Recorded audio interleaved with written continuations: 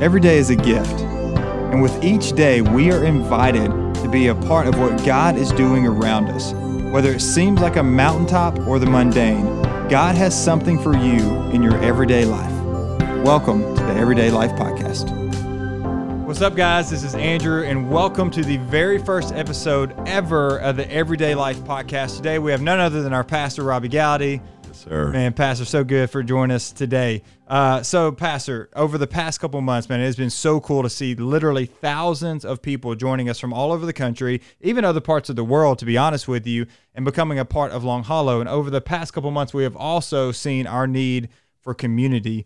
So if you live here around us locally, we kind of have this process that we can plug you into community. But if you don't live local to where our church is, man, it's going to take a little bit of hard work to roll up your sleeves and make this happen. But I can tell you, anytime God has called me to do something that is big and scary and maybe larger than myself, and I'm always blessed on the other side of it. It stretches me, and what I've learned is that it's worth it every single time. So, Pastor, I know you have been just a huge catalyst for this conversation today, that you are passionate about our people, no matter where you live, to find biblical community. And I've also been told before that if we understand the why behind doing something, then we can deal with any house. So the hard work it's going to take, man, we're in for it. So, Pastor, why community? Why watch parties? Yeah, well, let me back up and say, community starts with ministry and being in ministry. And Right. One of the things we know at Long Hollow, and we talk about this all the time, Ephesians 4, 11, 12, and 13 is kind of the motto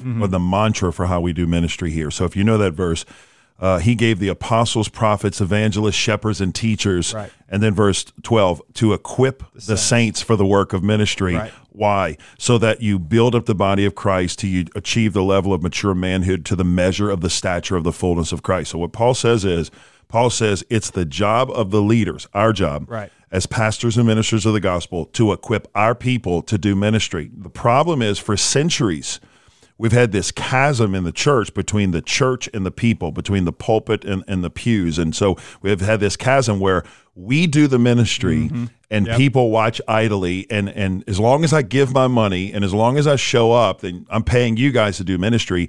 And I want to say that is unbiblical. Right. The goal of us, at the end of the day, your ministry as a online campus pastor is going to be how well you equipped your people, our people, to be engaged in ministry. So I love what you said. Pull up your sleeves and do the hard work. So our job is to basically launch you in ministry. And what better way to do that than with an online community, many of whom are not even in the same city. Like we just had our online, relaunch gathering.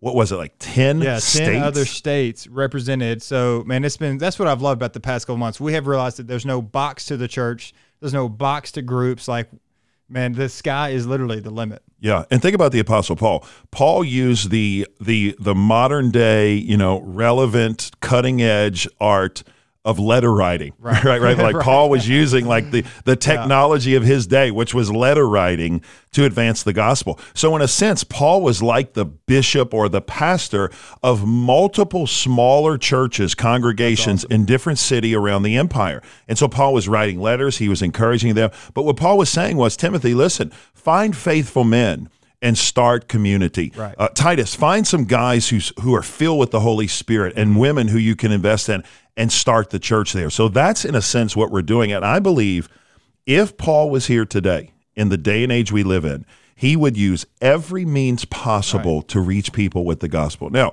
do we have all the ecclesiology questions answered? Do we have all of the practical questions answered? Do we have all the philosophy? No, we don't. Right.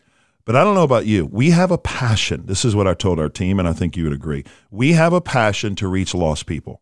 So let's start reaching lost people with the God. Let's reach people far from God. Let's reach people who want to enter a growing relationship with Christ, and let's begin to figure some of this stuff out along the way. Somebody's going to figure this out. Right. Might as well be us. So that's right. The cool thing is we want to reach lost people, and we can reach lost people wherever you are. It's no longer you bring them to church, and we're going to reach them for you, but we're going to equip you and empower you to reach them wherever you are. Yeah, exactly. So the old way was, let me bring you to a building. Right. and at the building, then you can hear the gospel. Right. What's cool today is because of technology. Now, we're talking about this with our boys now. Technology can be used for bad. I mean, there's a lot of things that are challenging and negative from technology, but God has given us this opportunity to really redeem it for good. Right. And so we have an opportunity to use technology as a platform for preaching the gospel. So nowadays, the front door of the church used to be the neighborhood gathering, the church door. So you come into the church and you say, let me, quote unquote, check out some churches before we commit. That's what families would do. They don't do that now. In fact, you don't even do that. Nah, I check out the Instagram. You took Jenny. Okay, let's say you took her out to dinner. You're going to take her to a new place in Nashville. Hey, you need to go to E3 Steakhouse. Okay. Right. What are you doing immediately? Oh, I'm Googling it. Googling it immediately. You're going to Yelp. You're going to immediately check the reviews. You're going to read about them. And then you're going to say, yeah, I'll take her to that restaurant.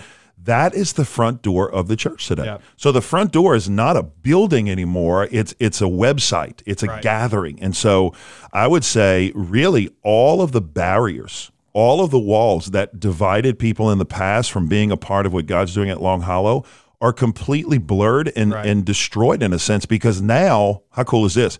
You can live in Chattanooga. You can invite somebody from Portland to be in your life group on a Zoom meeting in your home in Georgia. Right. I mean, it's just like mind-blowing, the technology we have today. Now, here's the thing that's always been the challenge for us. How do you move people into community? Because just meeting on Sunday or Tuesday, if you catch the service on Tuesday, for worship and preaching is great, but that's not your Christian life. A 1 hour shot in the arm spiritually is not your Christian life. So we know, and you've done a great job at helping people with this, we know that community happens in smaller groups. Right. And it's not smaller groups sitting in rows. Circles. Yes. It's not a lecture student. It's a circular. Now, Zoom is more of a screen, kind of a box, but it's sitting and looking at people's faces, not looking at the back of their heads, and living community together. Right.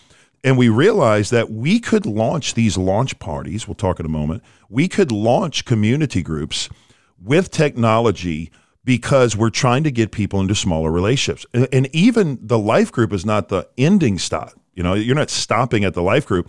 Out of the life group with technology, you can launch D groups. Exactly. Right? So you can have smaller relationships with these guys. Now, some D groups may be totally virtual. Some may be hybrid, some virtual, some in person. But I just want you to begin thinking outside the box. And if you're watching, I mean, here's the reality. You're going to help us figure this thing out. That's right. Listen, we're not the smartest guys in the room, and we're not the only ones, and God knows, Andrew knows it. We are the only ones in the room right now. We are the only ones in the room. We do have that figured out. But we're not the smartest, and we're not the ones who only hear from God. Right. You have been empowered by God with the Holy Spirit. You can wield the Word of God. You can depend upon the power of God. You can invest in the people of God. And through the Spirit of God, we can figure this thing out together. So you're going to help us already and say, hey, here's some things we're learning.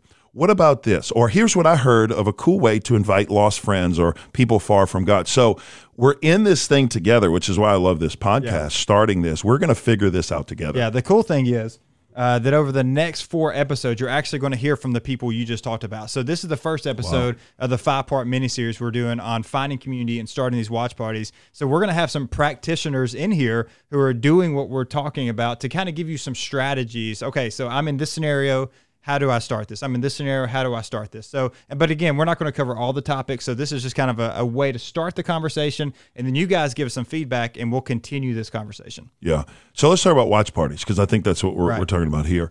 The watch party is a great way for you to invite people to your home first and not to a church building. Right. Because let's be honest, when I was lost, and I remember what it was like being lost, I was lost 18 years ago, 17 and a half years ago. So it wasn't too long ago. I was lost as an adult. So I remember when somebody would invite me to church, that was a big chasm to cross, for me. It was like a big deal. And I would say, I don't think I'm going to go to church. Right. But they did invite me to multiple home groups. One I remember vividly, right across the street, my neighbor stayed on me. And eventually I'm like, I can walk across the street. Yeah. Walking into a big church building, that was intimidating. Right. So nowadays, with these watch parties, it's very easy for you to gather in your home, gather in a larger space, gather in a barn, gather in a backyard, and watch together. And then immediately, here's what's cool, do your life group based on the sermon or the message you just heard. So it really flows effortlessly from one to the other. Yeah, and the cool thing is about that, we actually have a neighbor who lives in our community. She just moved here from Chicago. She doesn't know anybody in our area except for us because we met her at the pool. And she's been watching online for a couple months now, but she still hasn't come here physically, but she has come into our home, and she has come to our life group, and we are finding this community. And she doesn't feel like she is lacking anything. Like, she is getting the service, she's worshiping, she's hearing the word, but then she's also found this biblical community in our home as well, which has been huge for her. Man, so I would say the same thing. I have a friend who's raised Mormon for many years and left the Mormon faith and just got he became a policeman. He said he lost hope in all of humanity just because of being lied to and manipulated. And so he's kind of far from the Lord.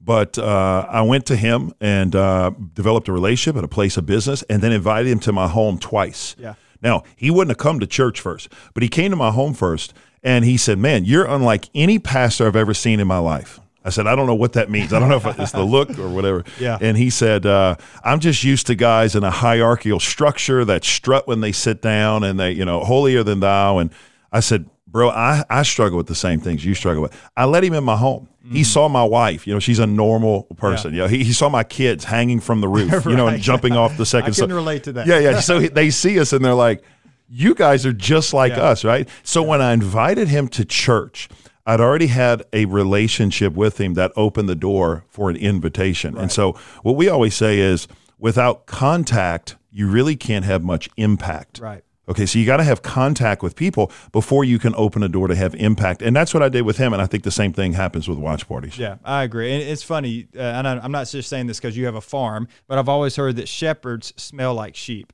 Yeah. And that's the thing. When we just kind of do life with people, we are able to lead them in a more personal way than if this is that cold invite when we're not investing in them. Yeah.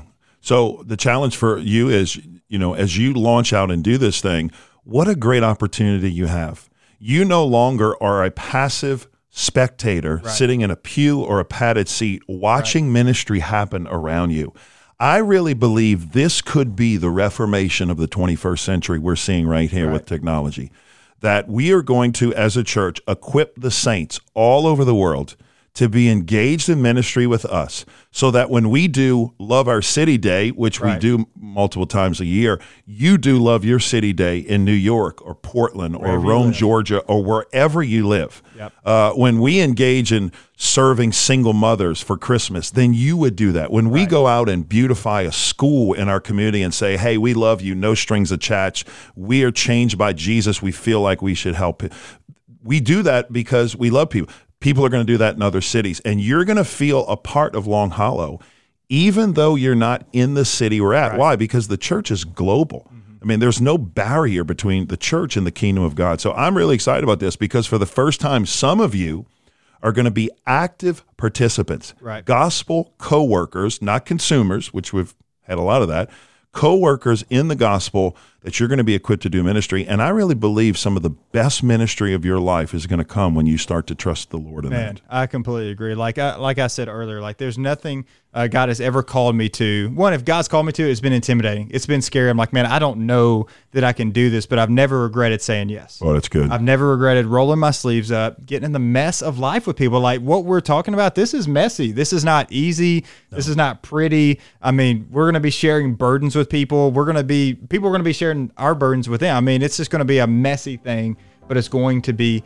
worth it. So, Pastor, thank you for just giving us an understanding of why we're doing this, man. Ephesians 4, that is the whole heart behind what this whole podcast is for, to equip the saints for the work of the ministry. So your action step today is this. We want you to begin to pray about who has God placed around you that you may be able to find this biblical community with, that you may be able to engage with, and then check out the next 4 episodes that are going to follow this one to walk you through some strategy of how you can accomplish what God is calling us to do.